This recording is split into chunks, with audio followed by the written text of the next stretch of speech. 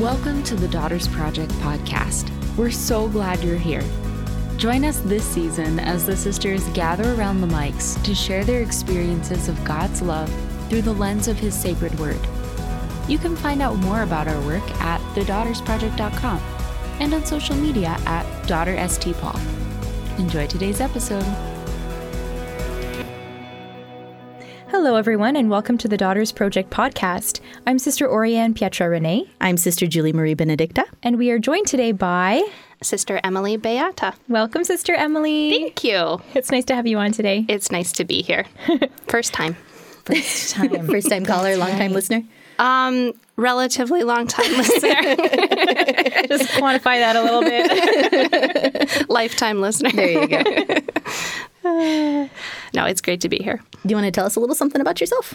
Yes. So, I was born in Buffalo, New York. Met the sisters when I was in high school. Entered halfway through college. This is like the super short version of my vocation story. I am now stationed in our community in Alexandria, Virginia, and I serve as the vocation director for our province. Yeah, which is super cool. It is super cool. Yes. Yeah. So what does it mean to be a vocation director? It means I know all the things and I tell all the secrets. No. It does not if you are concerned. And if you are considering discerning a vocation with the Daughters of St. Paul, it will remain confidential. That is the exact opposite of what it means. You do not need to be afraid of Sister Emily. Although some people are. No. So the vocation director works with young women who are interested in discerning with the Daughters of St. Paul. So I'm blessed to receive, email, phone, DM inquiries from women every week who just want to know more either about discernment, about religious life, or specifically about our community. So I share that with them and accompany them on their journey of discernment, organize opportunities for them to come visit us either in person or online. It's a real privilege because sometimes I get on the phone with young ladies and I'm hearing about their journey of discernment and how God is working in their life. And I'm just sitting there thinking, I'm so blessed and so privileged to be able to hear this right now and to reflect back to them. God is working in your life and it's beautiful that you're open to Him. So to anyone listening who is considering a vocation, it never hurts to reach out, and it's a great blessing and privilege for all sisters, for all vocation directors to hear the work of God in people's lives. So, it's pretty special. Actually, I remember when I was discerning, you were kind of in training to be the vocation director. Yes, I remember that. I was the assistant. Yeah, yes. Yeah. You spent a week with us. I did. So for our content in the convent today, we have kind of a special announcement / sharing. Sister Benedicta, do you want to bring us into that? Invitation. Yes. So about a year ago, when the book Mysterion, The Revelatory Power of the Sacramental Worldview, was released with Father Harrison, and many of the listeners to the podcast will recognize that that's what the last season of the podcast was actually about. Mm-hmm. We had Father Harrison come out here to Boston, and we filmed a 6-part, I guess 6.5 part, because there is a conclusion that's kind of like a 7th episode, but it's very short. So we filmed a 6-part video series, kind of going over some of the content in the book in a little bit more of like a really casual kind of invitational sort of way, so that people could watch these videos and have group discussions about them and things. And we have been, over the season of Easter, releasing them one at a time.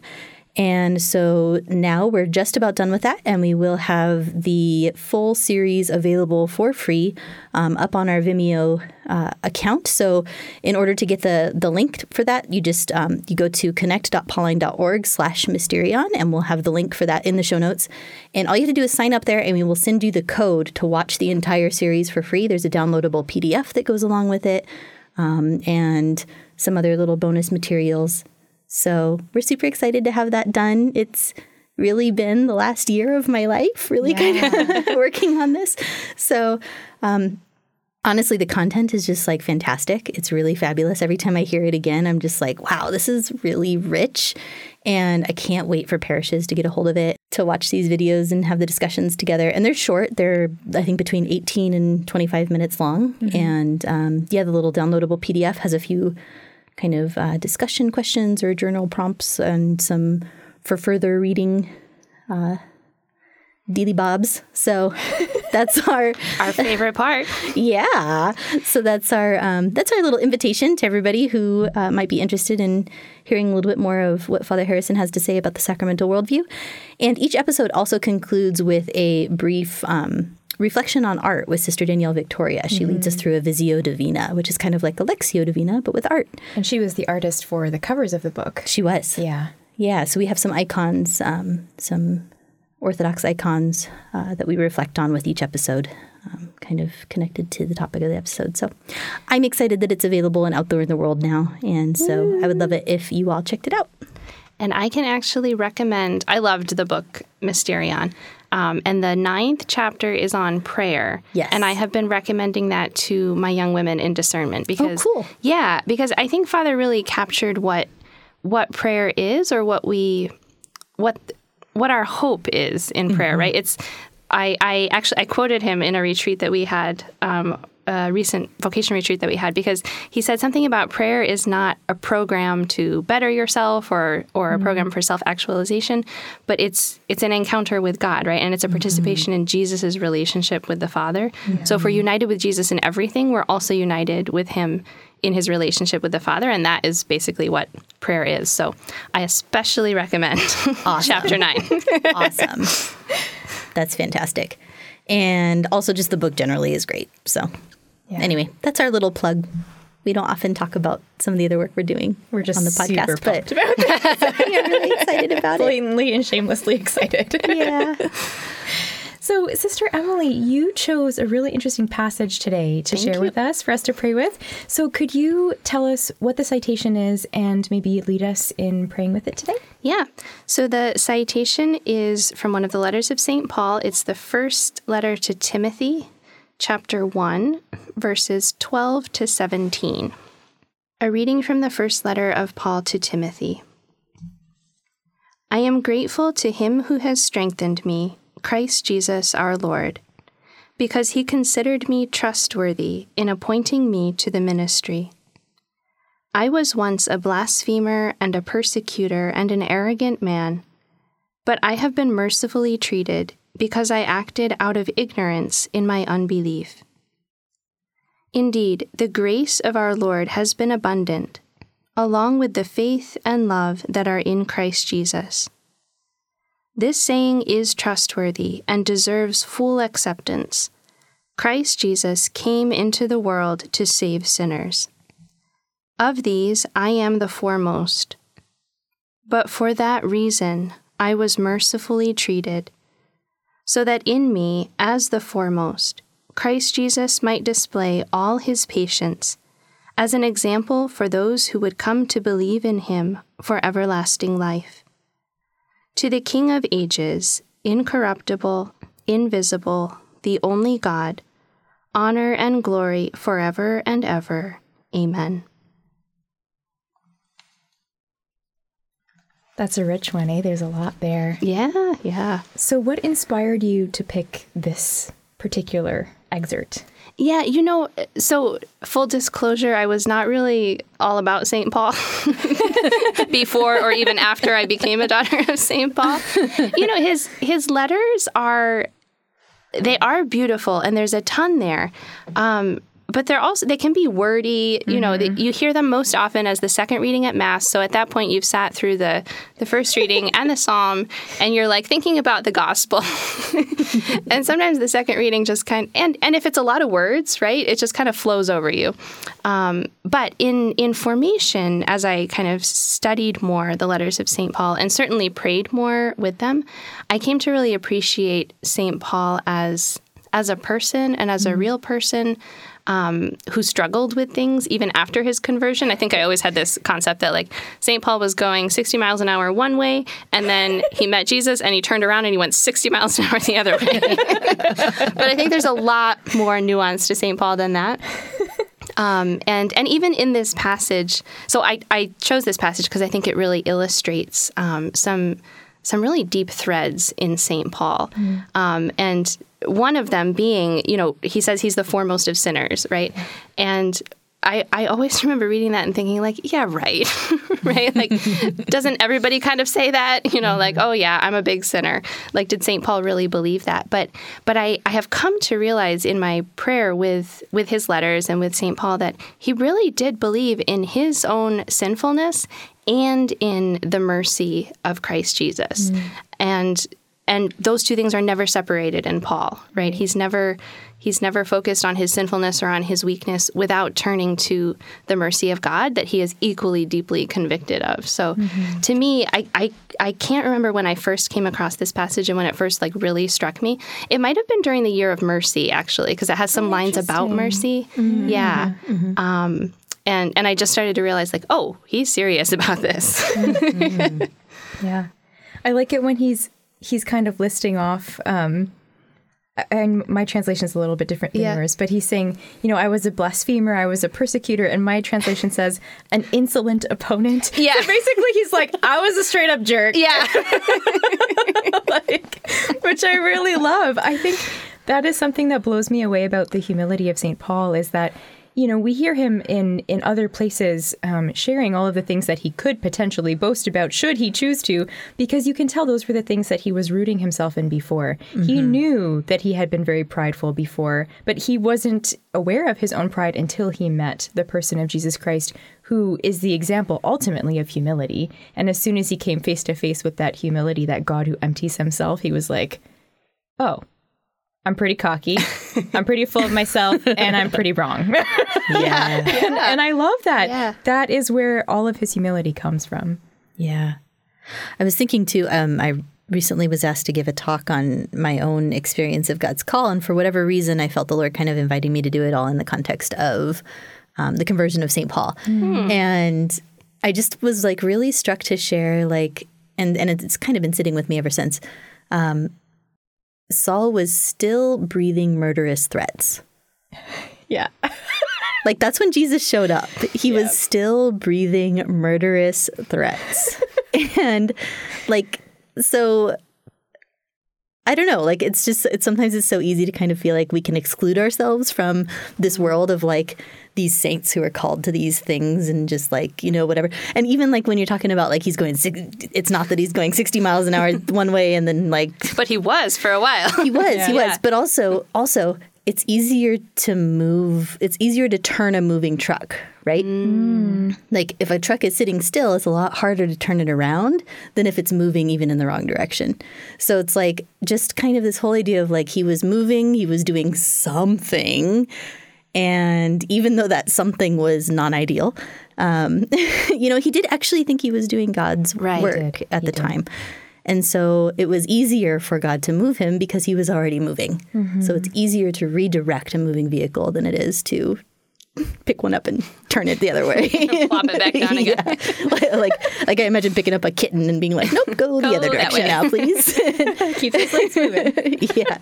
So just kind of like that idea that Saul was still breathing murderous threats when his life was totally flipped around. And he says here that it's for that reason that he was mercifully treated, right? Yes. Yeah. And this translation says, for that reason I was mercifully treated. There's other translations that say, for that reason I received mercy. Yeah, and I think those three words, like, that's the identity of Paul, right? I am one who has received mercy.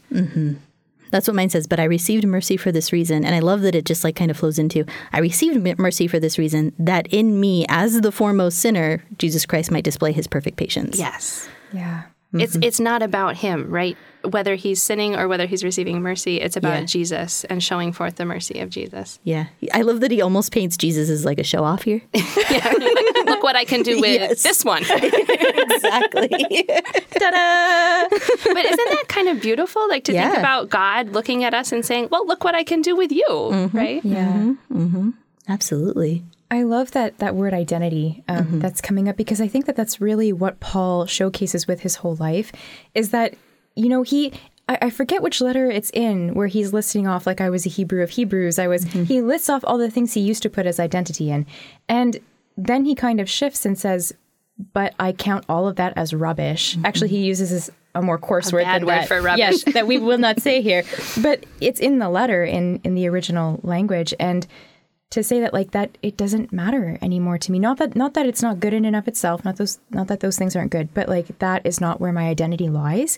And here he's kind of pulling that out too, that these are all the things I were before. And as you said, Sister Emily, like super conscious of his own sinfulness, but that's not where his identity is rooted. It is rooted in the person of Jesus Christ, who has shown him this mercy so that he can truly live in him. Mm-hmm. And that's the same thing that Jesus offers to each one of us, that we are not defined by our mistakes. We're not defined by our talents or successes either. We are defined by the love and the mercy of Jesus Christ. Yeah. I think of too, like, as we're talking about like how he changes our identity and how it's almost like God is like, look what I can do with this one. I immediately came to mind for me that there's a prayer in one of the Eucharistic prayers where it says, God who wondrously created man and even more wondrously redeemed him. Mm-hmm. Like the fact that he created us out of nothing is less amazing than the redemption. Right. And I think it might be the same Eucharistic prayer. This one always like turns me upside down when the priests use it. They don't use it that often. That the cause of our downfall might become the reason for our salvation. Yes. And that's exactly what Paul is talking about here. And it's one of those threads that flows through St. Paul, right? So if you're reading his letters, you can kind of pick up that he's all about, my weakness is not important. It's only important insofar as it's the place where God met me. And that's why, the one of those famous lines, St. Paul is always saying, I boast in my weakness. That's another line where I was like, yeah, right. Like, nobody is happy about their failures. Right? I mean, tell me another one. Like, yeah, right. But again, praying with St. Paul, I've really come to believe that he did believe that. And the reason that he boasts in it is precisely because he sees Jesus met me here. Like, if I didn't have this weakness in a paradoxical way, I would not have met Jesus in the same way. Yeah. So I think that, for me, has become a great reason for hope and a really, like, practical way to meet Jesus day to day. Because when I feel those kind of moments coming where I'm like, it's kind of a little reminder, like, well, Jesus is coming too, Yeah, and that's such a beautiful example of how we don't rejoice in our sin, but at the same time, like when Jesus comes and meets us in those places, it shatters shame. Yeah.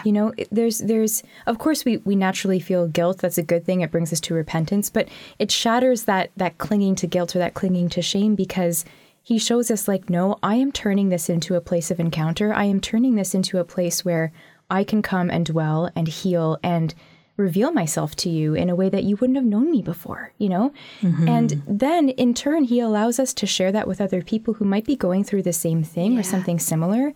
It changes everything for us and for the people around us if we're willing to let him do his thing in that space. Yeah. I love too, like in the very beginning of this passage, verse 12, when he says, I thank him who's given me strength for this, Christ Jesus our Lord, because he judged me faithful by appointing me to his service. Right? He judged me faithful. Already. He didn't judge me worthy. He didn't judge me strong enough. He didn't judge me smart enough. He didn't judge me any of these other things. He judged me faithful. And so like it's almost like the only thing required of him is his fidelity. Mm-hmm. The only thing that God's asking from him is fidelity, and everything else he's giving him. He's given me the strength, he's given me the mercy and so on, as he describes through the other letters, all of the things that he's received from the Lord. And it's just the fidelity is the one thing he's asking for. Mm. Yeah, it's the perspective of God, right? Because if you put on your resume, like, well, I'm not great at pretty much anything, but I am faithful. Right? Yeah. It doesn't work. It doesn't work. Okay, have a nice life. Yep. Next. But that is all God requires. And I think it's cool that that's at the beginning of this passage. It's at the beginning of Paul's call, where he hasn't done anything yet, right? So we look back on Paul's life, and he traveled the known world. He preached, he wrote all these letters. He preached the gospel to anyone that crossed his path and all those who didn't cross his path. That's right. But that hadn't happened yet. God in calling him is judging him faithful. So I think it's a great reason for hope, because we don't have to be anything besides the little creatures that God made us when he calls us. Yeah. I was texting with a sister recently, and I was kind of commending her on just kind of like something that she was going through and just like the strength that she was having in a particular situation and something. She just kept replying, "Oh, it's all God's grace. It's all God's grace." And I was like, "But sister, grace has to be received." Yeah. And I think that it's beautiful that you're receiving that grace, and your fidelity is very, edifying to me. And it's just like, it has to be received. And the reception itself is a fidelity. So like the just being able to receive the grace of God, being able to even see that he's trying to give it to us. And even like, sometimes we don't want that grace. Yeah. Sometimes I don't want to be considered strong enough for this particular task or this particular ministry or this particular whatever. Like, I did not ask for this. Sometimes I would rather that somebody else be judged better for the particular role or something. But God gives it to whom he will. And it's up to us just to receive it and to put it into practice and to recognize that it's his gift and that it's something lovely and it's something, just like stunningly beautiful, actually. Yeah. And that reception of grace is so important. And it is something that we can ask for the grace to help open us up to receiving grace. Yes. That's something we can ask for if you're struggling with that. I know in the story of a soul, Saint Therese talks about how like she was kind of struggling seeing how, there's great saints and there's like little ones. And like, why can't we all be super cool and great? And basically she's kind of going through her own struggle, and she actually voices the feeling or the perception, although she knows that it's not the case, that, God comes to some people who are such great sinners and like practically forces his grace upon them. And then it just happens. It's like magic. And then there are these amazing saints. And she knows that that's not exactly the case. And she goes on to explain that. But in that perception, I think we really do. I'm so glad she voiced that, because a lot of us do look at people and feel that way. Like how, like God just gave you this gift and poof, now you're amazing. And what about me? Like, why won't he give that to me? And the reality is that God gives us all grace for different things. Salvation, obviously he gives to any of us who accept it, but he does give us grace for different things, and he asks us to play different parts in the salvation of the world and in the unification of our sufferings and our actions to those of Christ. But the reality is that he does not force his grace upon us. He didn't do it to Judas. He didn't do it to anybody. We're always free to respond. And even Mary at the Annunciation, she was free to respond. And like Eve before her, she could have said no, and she did not. And that is why we look to Mary as such a beautiful example. Paul could have said no. On the road to Damascus, when Jesus came down and blinded him, he could have been like, well, forget you, man. You don't even care about me. You just made me blind. And he could have stopped right there, then and there, and said, yep, I saw the risen Jesus, and I don't like him, and I'm not following him. But he didn't. And he had the humility at that point to say, no, I have been pursuing God my whole life, and God just actually revealed himself to me. And I have a choice, and I'm going to follow him as hard as it's going to be from now on. And he did. I like that, too, because I was born Catholic, raised Catholic, grew up Catholic my whole life, and I never really had, definitely I had, kind of ebbs and flows of enjoying church more and enjoying church less, I guess. But I never stopped going to Mass at times because of my family, and then gradually because I fell in love with Jesus Christ. And I never did anything like really horrible. Nothing edgy. Nothing too edgy. I was not an edgy person. Yeah. And I can remember being at youth conferences and speakers talking about like, whatever you've done, you can come back to God. I'm like, but I haven't done anything. Were you disappointed? What about me? Well, in a weird way, right? Yes, and I've reflected on this over the years and just like given thanks to God for my story, right? As small and little and boring as it is.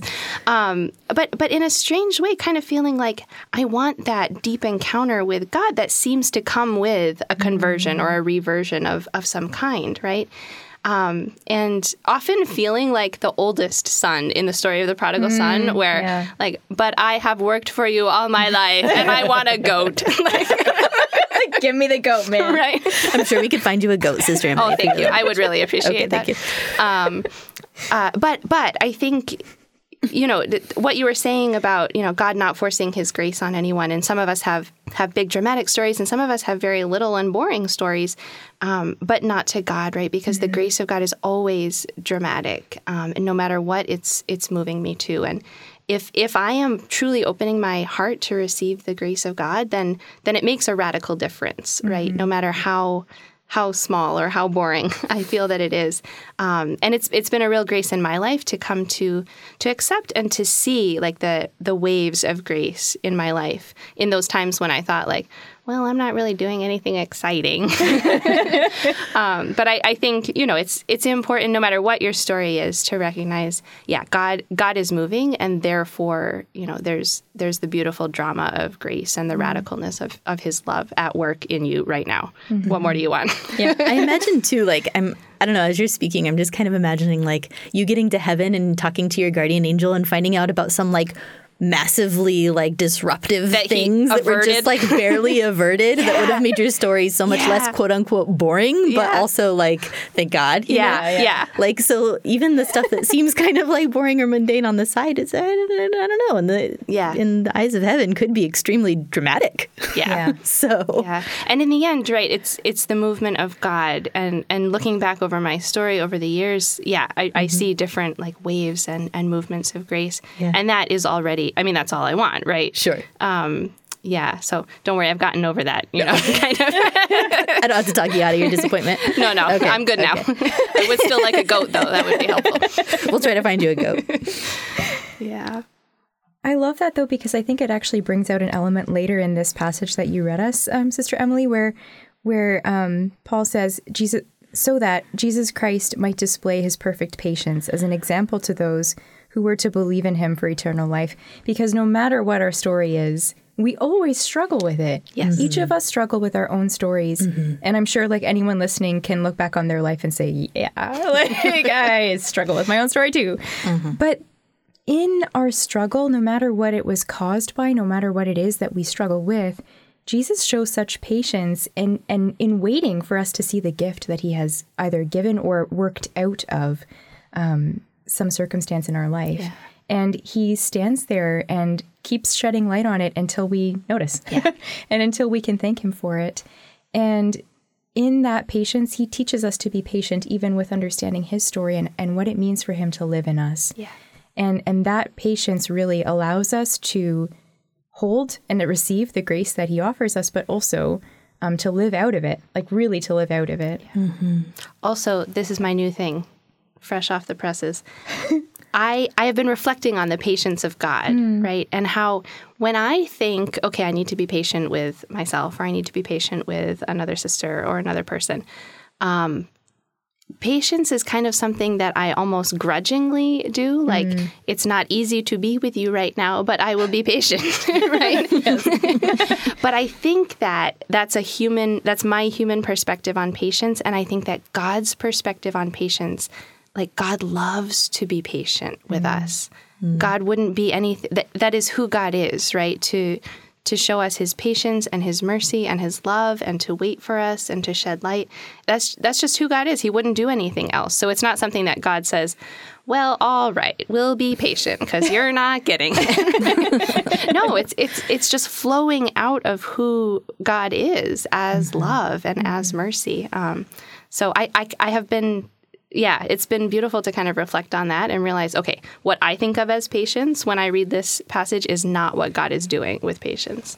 Right. And Paul actually explains in one of his letters as well, like, we know that God is love from John, right? He just flat out states it. And Paul kind of breaks down, like, love is patient. Yes. That's what love is. Yes. Yeah. Yeah.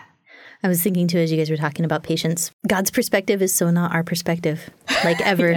Like, and especially whenever we're talking about something time-based, God's perspective is not our perspective. He's not waiting for years for us to come to some conclusion. He's already seen when that conclusion will be reached, when we'll finally get there, because he can just see it. And so his idea of having patience with us is very different from us having patience with one another, too. So it's something that we imitate him in, but imperfectly, because we have such a different perspective. And it's interesting to me to think about my own story or about Paul's story or whatever from the perspective of God. And just the whole hindsight thing is, I don't know, just how impressive that can be and like how almost life-altering it can be to like look back and to see that something that made you so bitter or so angry or so upset or like broke your heart, you know, can play out for something good. And to be able to see that from God's perspective, like even more so, like all of the hearts involved and all of the, you know, everything that's going on there and just the wisdom of God and the beauty of God and all that he does with that. And I think St. Paul gets there sometimes. Like, I think he had the grace of really, at times, seeing things from God's perspective. And that's probably what makes his letters so darn convoluted to read, because he's like, I'm seeing this from a perspective that I cannot put into words. Well, that needs literally writing with no punctuation marks. Who needs punctuation? I mean, really. You are the grammar queen. I am. Actually, God speaks to me through punctuation sometimes. So, but even the other thing that strikes me about this passage is the conviction that Paul speaks with when he says certain things. So that line, this saying is trustworthy and deserves full acceptance. Christ Jesus came into the world to save sinners. Full stop. Like, that's the gospel message right there, you know, in 8 words or whatever. But Paul deeply internalized that and deeply believed that. And for him, it wasn't just a sentence, right? It's his life. I'm a sinner. Christ Jesus came into the world. Jesus is in the world, and he came to save me. There's something else that Paul wrote that I don't know if I've done it on the podcast yet, but I tend to. Are you trying to connect this to your famous? Well, yeah. So, like, honestly, it's something that I feel like almost becomes for me like a mission statement, or like almost it summarizes Paul for me. Is in Ephesians chapter 1, verse 12, when he says that we might exist for the praise of his glory. I feel like that's really Paul's point in anything that he's ever writing. Yeah, it's a key. Yeah. And it's like, you know, people will wonder, well, what's the meaning of life, or, you know, and they'll give silly answers like 42 or, you know, like different things. And I've confused Sister Emily. Some people get it. A goat is the meaning of life. Okay. Give me the goat. But here he says that we might exist for the praise of his glory. And like, that's the whole reason for our existence, is for the praise of his glory. And that's like, not just because God wants this glory, and so he's created this race of people to be able to, you know, praise his glory, but it's so that we have the joy and the participation in his glory, that he gives it to us to share with him and to live it and to exist for it. It's just like mind-boggling.